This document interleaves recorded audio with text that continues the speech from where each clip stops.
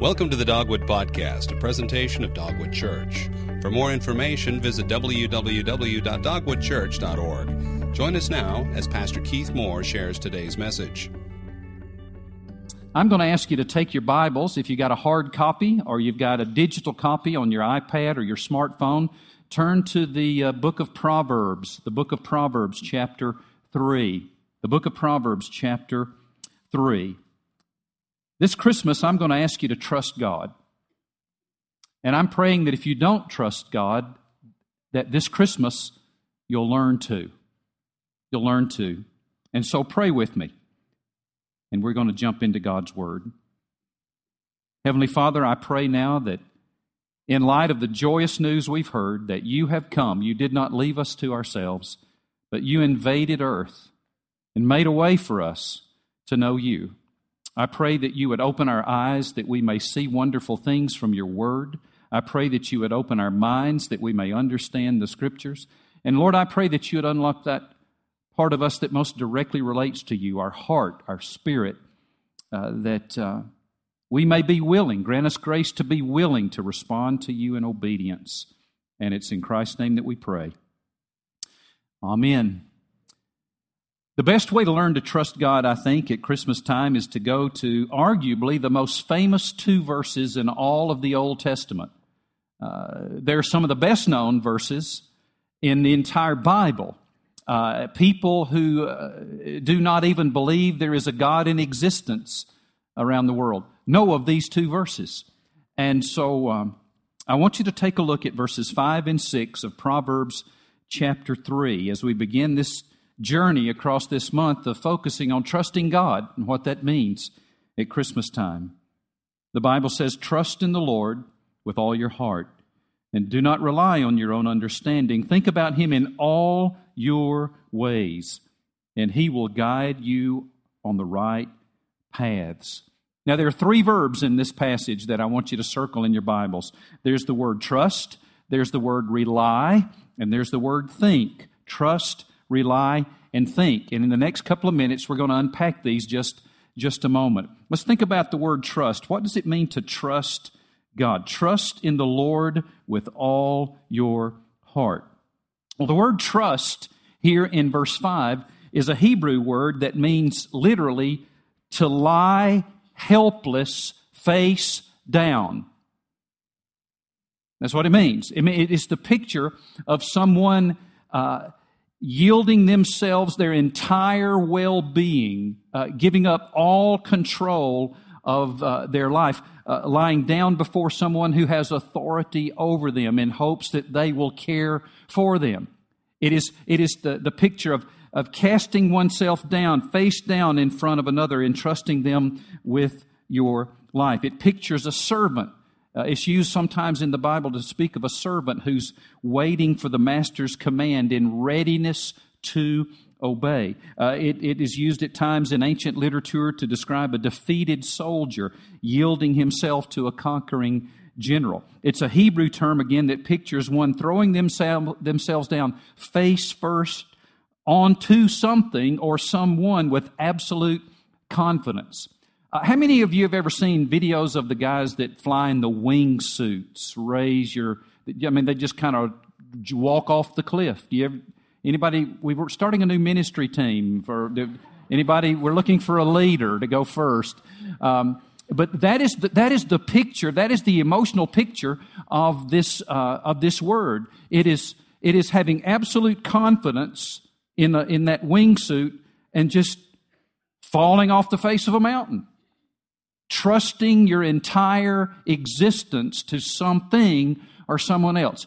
This is the word that is used for us, Phil, when it describes trusting God, trusting the Lord with all of our heart. It's if the Lord says, "Trust me, jump," that we just jump with reckless abandon in absolute trust in the God of the Bible for our well-being. We are placing the hope for our existence in this life and the life to come in the hands of God. Now, but some of you might be saying in your mind right now, "But Pastor, I don't trust God. At least not in the way that you're describing. I mean, I think God's okay. I mean, I kind of respect God, but trust God. I mean, there's too much uncertainty, and I kind of feel like God may have let me down at times. So help me with that. I don't trust God. Well, I understand. I understand those feelings. Many of us, most of us, at least sometime in our life, have difficulty trusting God. We may believe in God. We may acknowledge God. But trusting God, I understand the difficulty there. Trusting with reckless abandon. Well, why? Okay, here's why. You ready? I want you to follow me here. If you're having difficulty trusting the Lord Jesus, it is because you do not love Him.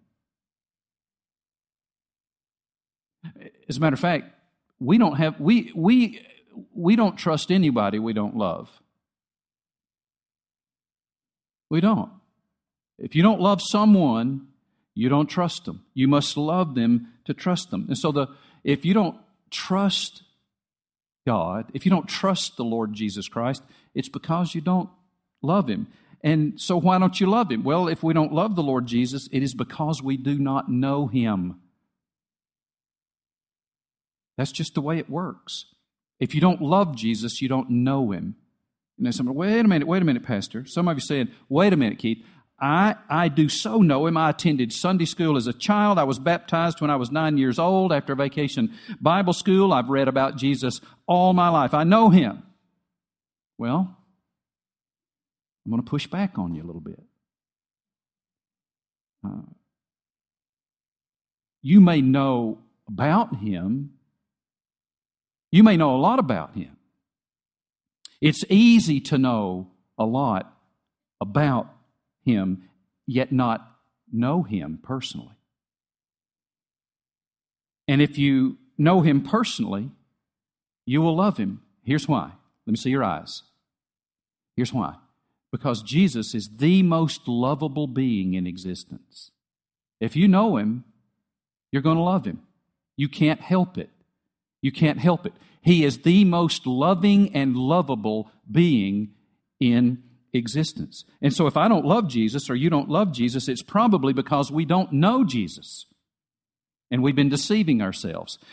So I'm encouraging you here on the very first Sunday of the Christmas season to examine yourself to see if you are actually in the faith or if it's just something you know about. This would not be a time for you to say, well, I think I'm okay with God, or I hope I'm okay with Jesus. Listen, this is a powerful indicator of your spiritual condition. So let me ask the question. Are you the least bit interested in knowing Jesus? I mean, do you think about this at all? Are you concerned about this at all? Because if you're not the least bit interested in knowing Jesus and pleasing Jesus and following Jesus and focusing on the purposes of Jesus in this world, it's probably because you don't know Him. You are you are in trouble. You are outside the faith. You are still dead in your trespasses and sins. You're still an outsider, and God does not want you to be an outsider. Is your default setting just to spend time thinking about yourself and your own pleasure and your own goals? I mean, do you not love Jesus? If not, it is highly likely that you're still far from God and you're in trouble. Because if you know Jesus, you will love Jesus. And if you love Jesus, you will trust Jesus. Because He's not only the most lovable being in existence, He is the most trustworthy in existence. So why don't you know Jesus? Why wouldn't I know Jesus? Well, here's why. If I don't know Jesus, it is because I am not spending any time with Him at all. You see, how many of you would say that your spouse that you're with here today, that it was love at first sight? Don't raise your hand, because I'm about to debunk that. There is no such thing as love at first sight. Not really. Now, there's infatuation at first sight, and there's interest at first sight, and there's tingles at first sight, and there's oh my gosh at first sight. But there's not love at first sight. No, love comes over a period of time as someone is known better and better. Love awakens and deepens and grows. So, are you spending your days with Jesus? Are you arranging to spend any time with Jesus at all? I mean, we've studied how to do this. Daily time alone with Jesus in prayer and reflection on His Word, the Bible, or going through your day in an intentional, ongoing attitude of prayer and conversation and openness to Him, worshiping Him each week with your faith family and experiencing His presence each week as you gather with your life group to study the Scriptures and pray together and encourage one another. Because when we gather together like this, and when you gather together with your small group, your life group, Jesus says He will show up. So how does He do that? I don't know exactly, but He does. He says it this way. Take a look at the screen, Matthew 18:20. He says, "For where 2 or 3 are gathered together in my name, I am there among them." Spend time with Jesus. Now, let me try to illustrate this another way. Imagine with me, or maybe this has really happened to you. Have you ever been in a setting where you live or where you work or where you play, where a stranger or someone that you really didn't know very well at all approached you and asked you, "Hey, will you do something for me?" Well, the first question out of your mouth was probably, "Well, that depends. What is it that you wish for me to do?" That's a reasonable question, wouldn't you think? Yeah, sure it is. Well, if the stranger said, "Well, it doesn't really matter, just trust me," would you find it difficult to trust them? Sure. Of course you would. Sure you would, because you do not know them nor love them at this point. They're a stranger. But now, if Allison, who's back here, my wife, Allison of 41 years, came to me and she asked, "Keith, will you do something for me?" Now, knowing me, my answer still might be, "Well, what is it?" I'm still a selfish man in need of a Savior, so I still might say, "Well, what is it?" But if she said, "Well, it doesn't matter, just trust me," I would trust her. I would not hesitate to say yes. Why? It's because I know her so well and I love her so much. I trust her completely. I trust my wife, Allison, completely. Why? I know that she loves me and that she always has my best interests at heart. She always does. Why? She's done so for 42 years. From the time we were dating, for 42 years. I'd say yes because I know her and I love her and therefore I trust her. Now, to know Jesus is to love Him, and to love Jesus is to trust Him. If you trust the Lord with all your heart, it is because you love Him. And if you love the Lord Jesus, it is because you know Him, not just about Him, you know Him. And if you know the Lord Jesus, it is because you spend time with Him. So this Christmas, as I challenge you to learn to trust the Lord with all your heart, the greatest thing you could do for yourself and everyone around you in your world at Christmas, trust the Lord with all your heart. And also, there's a second thing. Take a look at the second part of verse 5. Do not rely on your own understanding. Now, the New International Translation says it this way: lean not on your own understanding. The Good News Translation says, never rely on what you think you know. The Message translation says, don't try to figure out everything on your own. The New Living Translation says, do not depend on your own understanding. God is saying here to you and me, rely not, do not rely on, do not trust in, lean not on your own understanding. He's saying to you and me that we are not to ultimately rely on, to lean on, to trust in as the final authority in our lives, our own ability to reason and understand on what we think we know. Now, once again, you might be thinking, just as I thought. Only a brain-dead, non-thinking people could ever buy this Christianity stuff. I mean, is Solomon really saying here that I'm to be without understanding, that I'm to be without intellect, that I'm to be without reasoning. Some of you outsiders, some of you who are not yet followers of Jesus, who've been skeptical about the things of Christ, and frankly, because maybe you've known some of us Christians who don't think, and we don't reason. You'd say, see, I just thought there's just it's an anti-intellectual faith. Well, let me clear up that understanding. That is not what the Scripture is saying here. That is not what God is saying here. Of course, God's not saying this. I want to make it very clear. God wants us to understand and grow in understanding. He wants us to use our brains. He gave us brains. He wants us to think. He wants us to reason. He wants us to ponder. He wants us to wrestle with the big ideas of this world, this truth in the Scriptures and the issues in this world. He wants us to grow in our ability to think and reason and understand. He gave us, for example, the book of Proverbs that we've been walking through. If you'll go back to the first chapter, you'll see that He gave us the book of Proverbs for the very purpose of increasing our understanding and our reasoning and our thinking and our wisdom. He simply is saying here that we are not to make our own reasoning the final authority in our lives. We're not to trust ultimately in our own understanding as if we are the final say-so, as if we are the ones who have total knowledge. I mean, He warns us. Look at verse 7, just a couple of verses later. He warns us in chapter 3, verse 7. Don't consider yourself to be wise.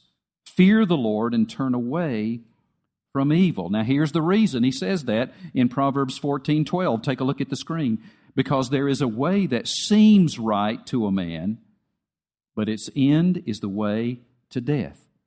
God says we are to think. God says we are to use our brains. He says we're to use the knowledge that He's provided through our education and our life experiences and our wise advisors that He's placed in our lives. We are to analyze the circumstances as best we can. And we are to always defer to His Word. We're always to defer to the will and the ways that He describes in the Scriptures as the ultimate authority. So this Christmas, I'm praying and I'm urging and I'm begging you to trust in the Lord with all your heart and do not ultimately depend on your own understanding in the matters of life, but instead, look at the first part of verse 6. Instead, think about Him in all your ways. Think about Him in all your ways. Now, several different English translations say this differently. It says, first of all, in the Authorized Version, 1611 version, in all thy ways acknowledge Him. In the English Standard Version, it says, in all your ways acknowledge Him. In the Good News Bible, it says, remember the Lord in everything you do. In the Living Bible, it says, in everything you do, put God first. In the Message translation, it says, listen for God's voice in everything you do. In the New Living Translation, it says, seek His will in all you do. So He's saying, think. We've talked about trust, do not rely. Think, acknowledge Him. He's saying, in all your ways. Now remember, when the Scriptures speak of our ways, is speaking of our life. Our lives in all aspects of living, in all your ways, in all your life, in every realm of life. In all your ways, in everything you do, in all aspects of your life, in all arenas of our existence, we're to think about God. We're to acknowledge Him. We're to remember Him. We're to put His ways first. We're to listen to His voice. We're to seek Him. And this means that we seek Him and that we obey Him in all our ways. We understand what He says and we act on it. We bring our lives into alignment with the wisdom and the ways of God, even if it is contradictory to our best reasoning. We trust Him. We trust Him. So here's the test. Here's the test. How can I tell if I'm trusting God? That's a legit question, don't you think? So jot this down. Here's the test. How can I tell if I am trusting God? What does it look like to acknowledge Him in all my ways? How can I tell if I'm relying on, if I'm leaning on, if I'm trusting in my own understanding and thinking, or if I am trusting in God? Well, you can ask yourself one question, and here it is. When your best thinking conflicts with the teaching of the Lord God in the Bible on any issue, who do you go with? It's pretty easy to find out if you're trusting God right now. In your thinking, when any realm of your life, in any area of your life, spiritually, physically, physical matters, financial matters, relational matters, ethical matters, and any realm of your life, when your thinking conflicts with the teaching and the instruction of God as found in the Bible, who do you go with? How you doing with that? It's pretty easy to tell if we're trusting God or if we're trusting in ourselves. To acknowledge Him means that we acknowledge that He knows all and He knows best.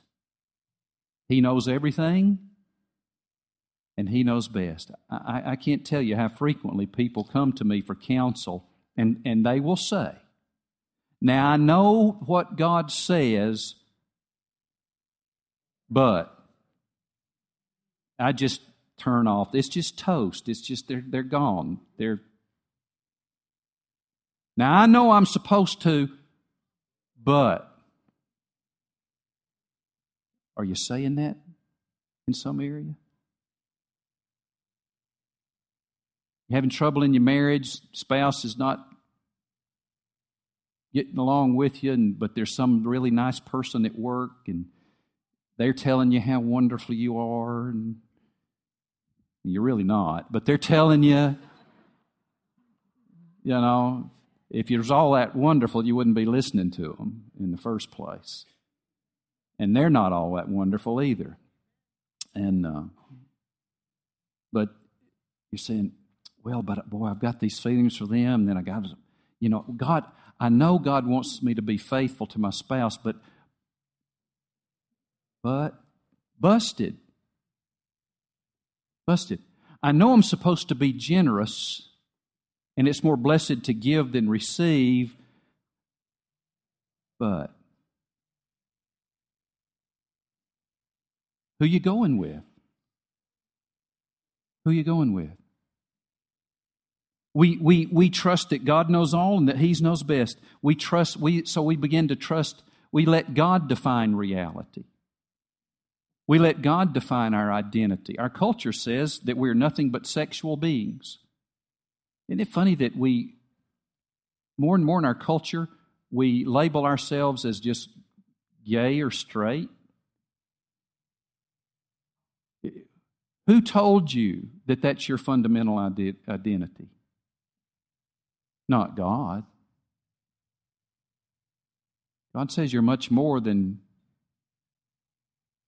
your sexual desires. You let God tell you who you are and your nature. We trust God. We trust what He says about spirituality. We trust what He says about sexuality. We trust what He says about our feelings. We trust what He says about the philosophy of life and worldview. We trust that He is right when He tells us how to manage our finances for His glory. We trust what He says about relationships and marriage and families and friendships. We let God define marriage, not the government. Not any other human institution. God defines. We let God define reality. No matter how we feel, no matter what we want, if we're trusting God, we defer to Him. We defer to Him. We trust what He says about creation. We trust what He says about the purpose of life. And so we acknowledge Him as the one who has the right to rule and over all our ways in every aspect of our life, in our business, in our recreation, in our marriage, in our family, in our worship, in our ethics, in all our ways, in every realm of life. And so I recommend that you go with God here because He's given us an incentive to do so. Look at verse 6, the last part. We trust in the Lord with all of our heart and do not lean on our own understanding. If we think about Him in all our ways, if we acknowledge Him in all our ways, verse 6 says, He will guide you on the right paths. There's a great incentive to go with God here, to trust God, to learn to do so. He will make your path straight. Now, we don't follow Jesus because it works. We follow Jesus because He's true. But now, that being said, nothing works better than doing life together with God His way in this world. He will make your path straight. The Bible describes life as a path that we walk. Remember, one foot in front of the other, one foot in front of the other. He will make your path straight. He will make your path straight. He will make your path straight. And so He will guide us on the right paths. Dr. Stephen Alford was a man, a pastor, great minister, great teacher of the Scriptures, very influential. And actually, he was one of the men who influenced me in my teaching ministry when I was in seminary training for the ministry. Let me tell you about him. He was raised in Africa, the son of missionary parents. He was a brilliant kid, brilliant boy, who decided that he wanted to pursue a course in engineering. And so he went away to one of the finest schools in all the world where he received the equivalent of a 4.0 in his studies. His plan was to become successful and to have leisure and to accumulate nice things that money could buy and much wealth. And with his wealth, that in his spare time he could help the missionaries and the Word of God on the side. Seemed like a splendid plan to him. Certainly nothing sinful about that. But he says in his own writings that unfortunately he conceived of that plan of his own mind without consultation with God whatsoever. It was all set, but then one day he became deathly sick as a young man. As he was finishing school, he went to the doctor, was put to bed, and the doctor came to him with a diagnosis, and he said gravely, "Young man, in 2 weeks you will be dead." Well, his life just caved in around him. And while he was in that hospital bed, he received a letter from his missionary father on another continent. The letter came. There was a time lag in the mail delivery from overseas, so his father did not know yet of his physical condition. And in the letter, his dad wrote these touching words. You may have heard these in another context. A little poem. Here's how he closed out his letter to his son Stephen. You ready? Listen to this. I think it's going to be on the screen. Yeah, here it is. "'Tis one life, 'twill soon be past. Only what's done for Christ will last." And in the stillness of that room, Stephen Alford wrote these about. He bowed his head and he prayed a brief prayer. And here's his prayer on the screen. Anytime, anywhere, anytime, any cost. Yeah, bring that up on the screen, guys. Next slide. There we go. Anytime, anywhere, anytime, any cost. He put on the wingsuit and he jumped off the cliff. Lord, I'm trusting in you. Whatever it is, I'm jumping into your arms my whole life, anywhere, anytime, any cost. I'm trusting in you with all my heart.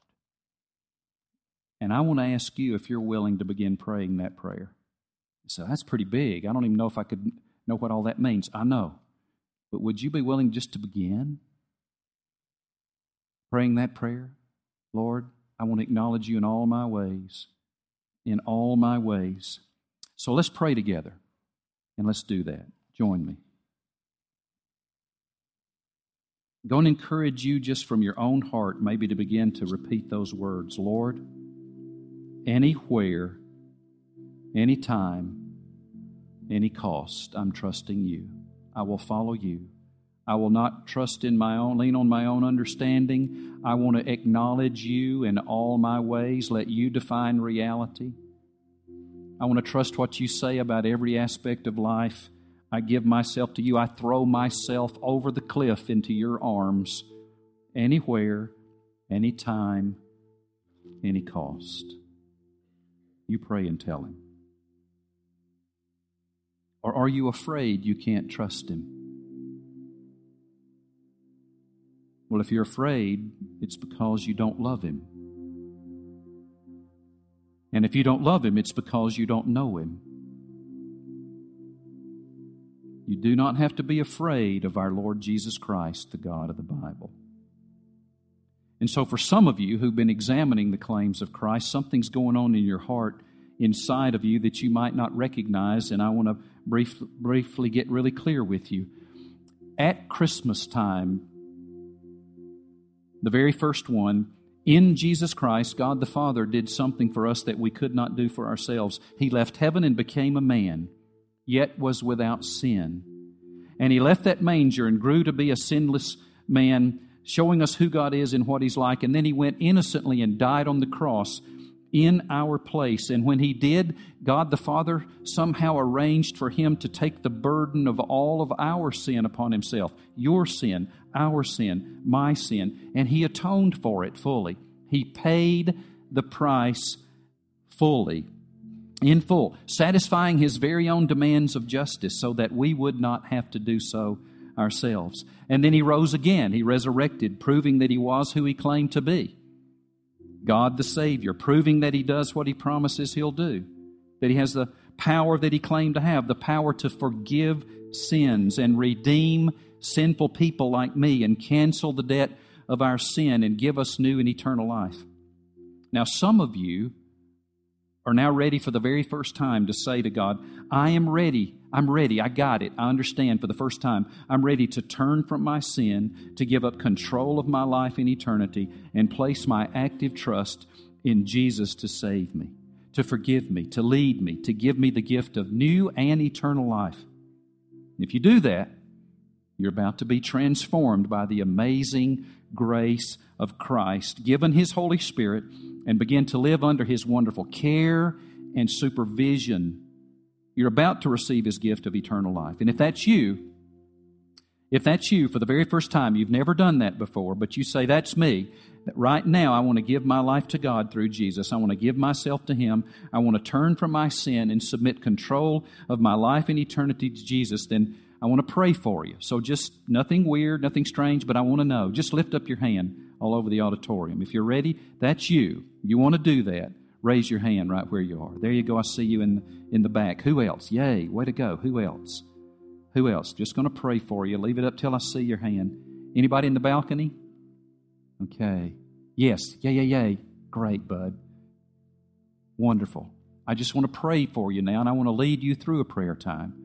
And brothers and sisters in Christ who've already done this, would you pray for these folks who want to come to faith in Christ? Just pray for them. Let me lead you through a prayer. And there's nothing special or magical about these words. God's more concerned with the attitude of your heart than He is the words of your mouth. But if this expresses the desire of your heart, make this your prayer. You repeat from your heart after me. Dear Lord Jesus, I need You. Thank You for dying on the cross for my sins in my place. I open the door of my life and receive You as my Savior and Lord. Thank You for forgiving my sins and giving me eternal life. Take control of my life. And now make me the kind of person You want me to be. Thank You for saving me. Amen, amen, amen. Hey, would you celebrate with these folks? Would you? Yes. Yes. Great news. Great news. God bless you.